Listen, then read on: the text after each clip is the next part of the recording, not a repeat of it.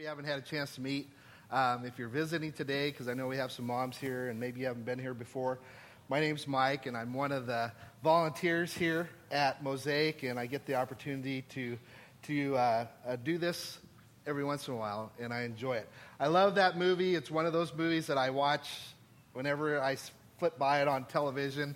I watch it again. I still laugh at the same spots every time. It's just one of those that I guess kind of speaks to me, because it's kind of fitting on Mother's Day, because it's kind of like what happens when a guy tries to be a mom. If you've seen the whole movie, you see a lot of Daniel messing things up. But it was kind of interesting, because when we first were talking about the series, and we were talking about, well, what are we going to do on Mother's Day for one of the 7 deadly sins?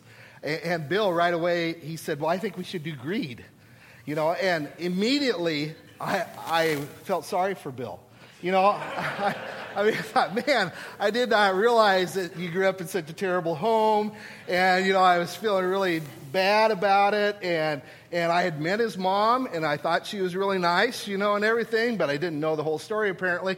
And then he went on to say, well, no, really, the series is not just going to focus on the deadly sins. It's also going to focus on the opposite virtue of that, and that virtue is generosity, because the opposite of greed really is generosity, and that's what we're going to talk about this morning. So all you moms out there, just stick with me today as we honor you talking about greed, right? All right, so stick with me, because we'll get there. All right, so it kind of makes me nervous, because, man, when you talk about greed, sometimes you get these moms that give you that dead eye look, that like you feel like you're about ready to get taken out to the woodshed.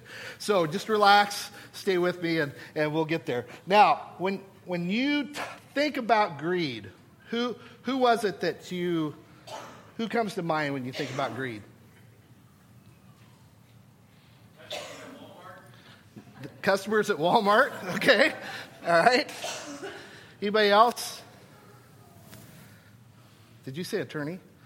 Oh, you didn't say attorney. No. No, but right, that happens, right? Okay, CEOs, bankers, anybody else that I didn't mention? Okay, let me ask you another question. How many of you have ever used that to describe yourself? You see, because that's what makes this so deadly, is that greed is easily recognizable in other people, but we rarely see it in ourselves. Rarely do we describe ourselves as being greedy, and that's really what makes it kind of a deadly sin. And when we talk about deadly sins, it isn't so much that these sins are worse than any others. It's just that these particular sins have a way of just really consuming our lives and turning our lives upside down if we allow them to go unchecked. And so that's why we really want to spend some time talking about it. Because here's the thing. The truth of the matter is that greed has nothing to do with the amount of the things we have. But it has everything to do with the attitude that we have and how we view them. All right? Because the dictionary defines greed this way: an excessive desire to acquire or possess more than one needs or deserves, especially with respect to material wealth. So did you catch that definition? Because it doesn't say that greed means that you're rich. All right? It doesn't say that. And you're not going to find that in the Bible either, where there's that condemnation of somebody being rich. But instead, it's all about this excessive desire. You see, greed starts with this small want, something that we want. And that desire begins to build and grow. And then greed happens when a want becomes a gotta have. And when it becomes a gotta have, then things change in our mind and things change in our actions and what we do, because we are then willing to do whatever we have to do in order to get that thing that we want. And that's when greed really takes hold. And you have to really understand and grasp onto that truth that it's not about how much you have. It's about how you think about what you have. And that is the basis for really understanding greed when we talk about it as one of those 7 deadly sins. 1 Timothy 6:17 kind of talks about this. This is Paul writing to Timothy, who he treated like a son. And he says these words. He says, "Teach those who are rich in this world not to be proud and not to trust in their money, which is so unreliable. Their trust should be in God, who richly gives us all we need for our enjoyment. Tell them to use their money to do good. They should be rich in good works and generous to those in need, always being ready to share with others. By doing this, they will be storing up their treasures as a good foundation for the future, so that they may experience" what? True life. You see, it doesn't say anything in there in a condemning way about people who are wealthy. And yet, so many times, that's what we hear drummed over and over again, is that wealth is wrong and wealth is bad. But that's exactly what it's not talking about that at all. It says their trust should be in God, so it's about how they think about what they have. And they need to trust God instead of just trusting in that money. And he goes on and explains that even more. And the problem is that a lot of people, okay, if your bank account is small, a lot of times we give ourselves a pass on greed. And we say, how can it be possible that I could be greedy when I'm barely making ends meet? And that's what I really want us to try and grasp and understand, is that this sin is not just for wealthy people. And we need to be able to get beyond that. It's not about money or wealth. Greed is really about our desires. And those desires can be more than just about money, too.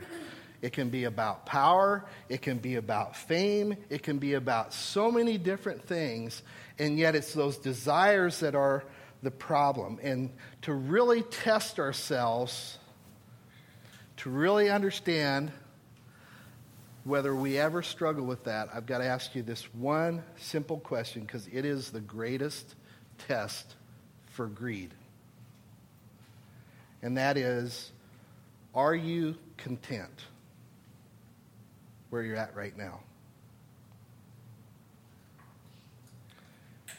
You see, because it is the answer to that question that will tell you whether this is a problem for you. Because when desires outweigh contentment, then greed has a home. In Philippians chapter 4, Paul talks about this. And you got to realize he's writing to these people in prison. All right? And Paul, who had been very high in power, very wealthy, very high, now sits in prison. And he writes these words. And in verse 10, I started there because otherwise it doesn't make sense to start halfway through. But it says, "How I praise the Lord that you are concerned about me again. I know you have always been concerned for me, but you didn't have the chance to help me." Now look at what he says here. "Not that I was ever in need, nor I have learned, for I have learned how to be content with whatever I have. I know how to live on almost nothing or with everything. I have learned the secret of living in every situation, whether it is with a full stomach or empty, with plenty or little." And that secret that he's talking about is to learn to be content. And the Greek philosopher Epicurus, he expressed it this way. He asked the question, what do you think that secret is to being happy and content? And this is what he said: add not to a man's possessions, but take away from his desires. And that one line is a profound statement if we can really understand what that means, because contentment comes by keeping our desires in check, and greed comes when we allow them to go unchecked. It's really simple, but yet it's really, really hard to do. And again, in 1 Timothy, he writes this: true godliness with contentment is itself great wealth. After all, we brought nothing with us when we came into the world, and we can't take anything with us when we leave it. So if we have enough food and clothing, we will be content. Now let me flip that a little bit, because you can take that last part of that verse and make it into a question and really ask yourself. Verse 8, so if we have enough food and clothing, will we be content? And when you stop and really ask yourself that question, you begin to realize what he's talking about there earlier, when he's talking about and just reminding us that we brought nothing into this world and we can't take anything with us. And if we spend that whole life of ours worrying about those things, then we've lost and we've allowed greed to control a lot of our lives. And he goes on in this verse and he says, but people who long to be rich fall into temptation and are trapped by many foolish and harmful desires that plunge them into ruin and destruction. For the love of money is the root of all kinds of evil. And some people, craving money, have wandered from the true faith and pierced themselves with many sorrows. Now, normally when we think about greed, we would look at that and say, okay, the key words there are rich, money, and lots more money. But yet, Paul says, no, the key words there are the longing to be rich, the love of money, and the craving for more money. Those are the key words. Those are the defining words of greed. Those are the things that help us understand that it isn't, if we've been blessed where we have lots of things and God has really poured out that blessing on us and we have those things, that's not the problem. The problem is if we have that longing for more, if we cannot be satisfied wherever we're at, whether it's a lot or little, that is the problem. And so I have to ask you, how do you do on that test? Are you content? If you knew for a fact that things were not going to improve for you financially for the next 30 years, how would you look at your future? Because the answer to that really has a lot to do with whether you are truly content. Now, I have to stop for a minute because I can read people's minds. And everybody's like, okay, so we're supposed to go live in grass huts and eat saltine crackers all day long, right? Right? No, that's not it at all. Because I believe that God has really placed inside of each one of us a desire for more. A desire to be better. A drive inside of us to reach a purpose, to find fulfillment in life. I believe God has ingrained that in each and every one of us. And a lot of times we allow circumstances to push that down, and we allow things that happen in our lives to rob us of pursuing those things. But here's the deal. So many times, those desires that we have don't match up with the desires that God has. And that's the pitfall. When we pursue the things that are dangled in front of us, those are the things that lead us away from God. instead of towards God. Because he thinks differently than us. And let me tell you, the quickest path to greed is to be able to sit around and focus all of our attention on other people and what they have. But the quickest way to contentment that I've found in my own life is to find someone who has less than me and be generous towards them.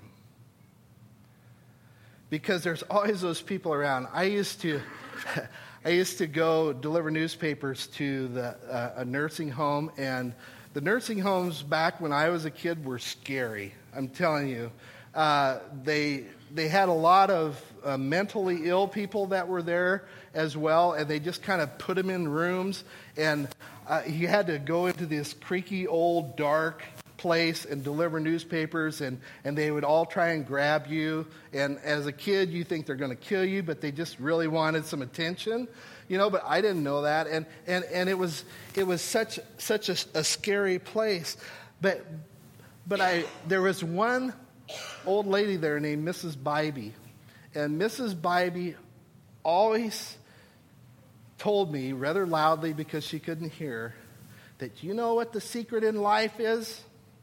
And I'd say, no. I'd heard it 100 times, but I said, no. What's the secret of life? Look around. There's always someone worse off than you. And that stuck with me as a kid because she was right. And the greatest cure for greed really is that generosity. To give to someone who is less fortunate than you and I. And again, when we think about generosity, the trap is to fall into this thinking that it only has to do with money. So that generosity is giving money to somebody else. But generosity goes way beyond our pocketbooks. In fact, when we talk about generosity in the terms of relationships, you can almost switch out generosity and love. You can switch those two words and use them intermittently and still carry the same meaning. And if you look at this story of Mrs. Doubtfire that we just watched, it was really the generosity of Miranda, the mom, that allowed herself to be able to put her kids ahead of what she really wanted, because she knew that they needed Daniel in their lives. It was generosity in her heart that allowed that to happen. She had the court on her side, and she knew it was something that only she could give to him. It had nothing to do with money. It was simply that she was giving him access to the kids. And isn't that what makes mom's love so special? It's that spirit of generosity that moms have towards kids. And it's that spirit of generosity that we honor when we come to Mother's Day. And you don't find a Hallmark card that says, Mom, thanks for always making sure I got paid my allowance. It's not, we don't find that. And if they do have one of those, they probably don't sell a lot of them, because when we talk about the praises of our moms, we're really talking about the little things, the kindness and the love that was shown in a lot of times little ways. It was something that mom did for you that was an expressed act of love. It was that tender touch when you were hurt. It was that listening ear who always was willing to listen to the things that you thought were huge problems, but they weren't. And as a dad, I was always appreciative when Mom listened to those things for my girls, because I had a hard time listening and not rolling my eyes because I knew it wasn't the end of the world, but they thought it was. But it was that taking that time just to listen. And it was that fierce loyalty that a mom has to back their kids. And just this morning, I found out about that fierce loyalty. So for Mother's Day, I got on Facebook and I wished my 2 daughters that have children, I wish them Happy Mother's Day. And on my oldest daughter's, her husband and I always have this thing that we go back and forth all the time about how I just don't see what Nikki saw in him, you know. And we kind of joke about it all the time, and he does it too. So this morning I posted on her, Happy Mother's Day. Despite your husband, you have an amazing family. And I knew that Matt would see that, and he would laugh and think, oh, man, what a dude. And would probably come back with me at something like, yeah, you're right. But so I get a private message from his mom, okay? Yeah, this morning I get a private message from Pat saying, hey, you better take that down because you may think it's funny, but I don't, all right? So I went in and edited it and left Matt out of the whole deal. But there's that fierce loyalty that sometimes mom show. And all those moments that took time and energy for a mom to do that, right? And it was probably time and energy that they really didn't have.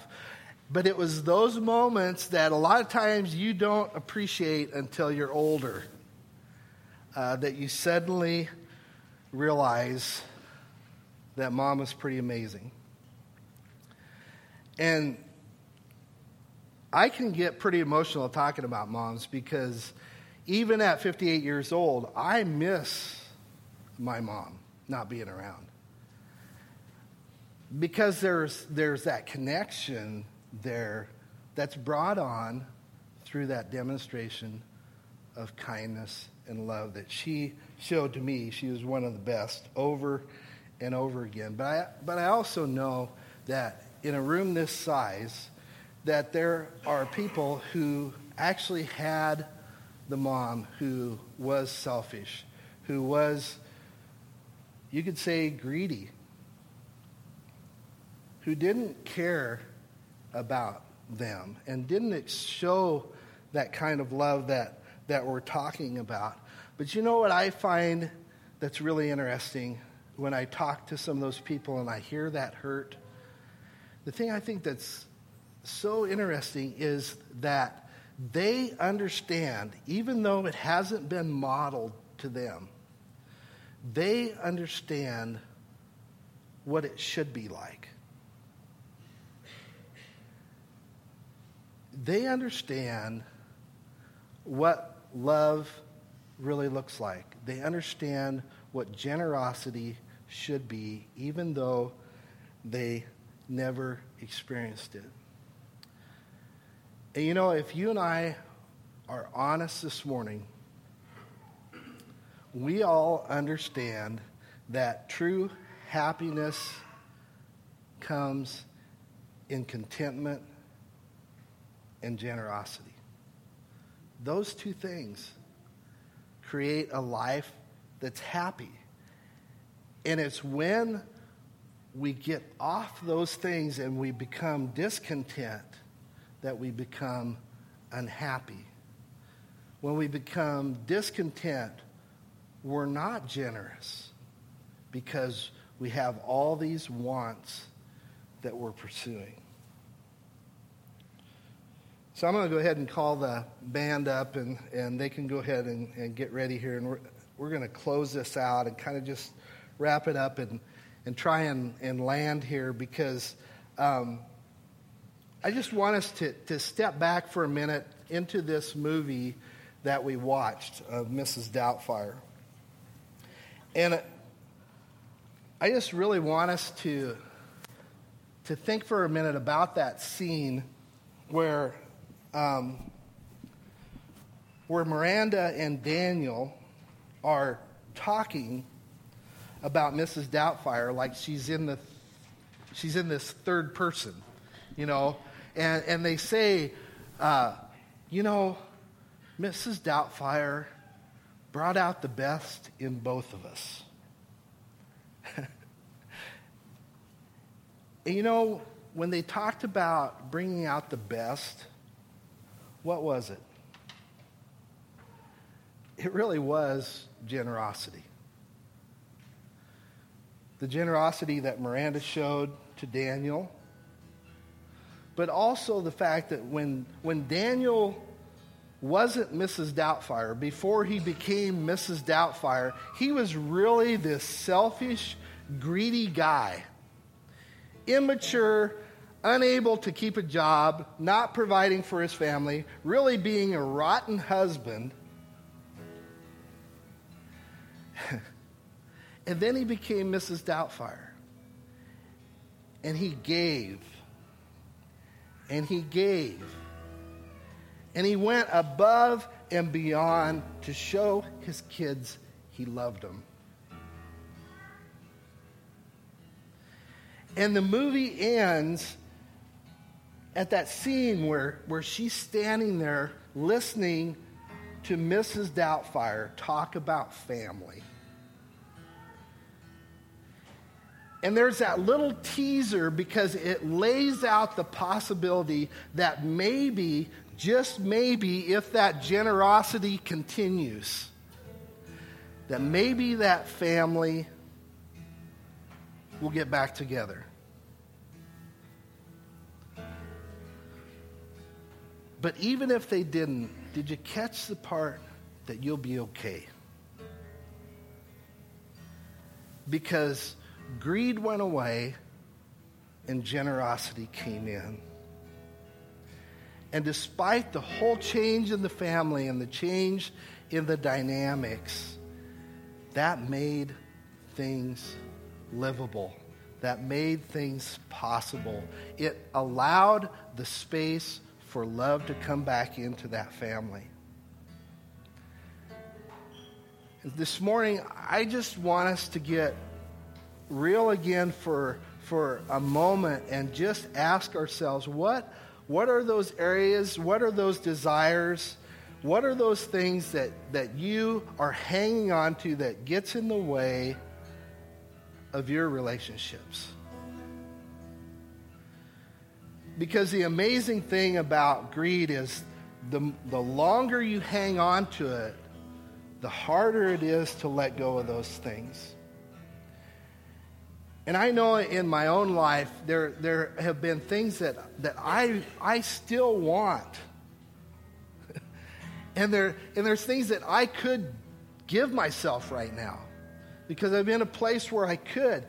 But at the same time, I fight that because I want to be generous. I don't want to tie myself and strap myself down to the point where I can't be generous with my time and with my kids and with my family. So this morning, I just want you to close your eyes and bow your head, and let's just pray and ask God to just show us those things in our lives that we need to change. Father, my prayer this morning is that greed will become recognizable to each and every one of us. That you'll just shine a light into those areas of our life that are outweighing, that are excessive desires, that are the things that we chase after and put so much time and energy into that we don't have time for what's really important. And God, I just pray that this morning you will just challenge us to see those things. Father, help us to have that spirit of contentment that only can come in you. And God, my prayer this morning is for that person who maybe has spent their whole life chasing after something that they want that will fulfill their life, that will make it feel like they have a purpose to live today. And I pray that they will find it in you right now. That you are the giver of all things that are good, that you provide for us in so many ways. And God, just help us to be satisfied with where we are right now and be open to wherever you're going to take us. God, I just pray that today will be a day of change,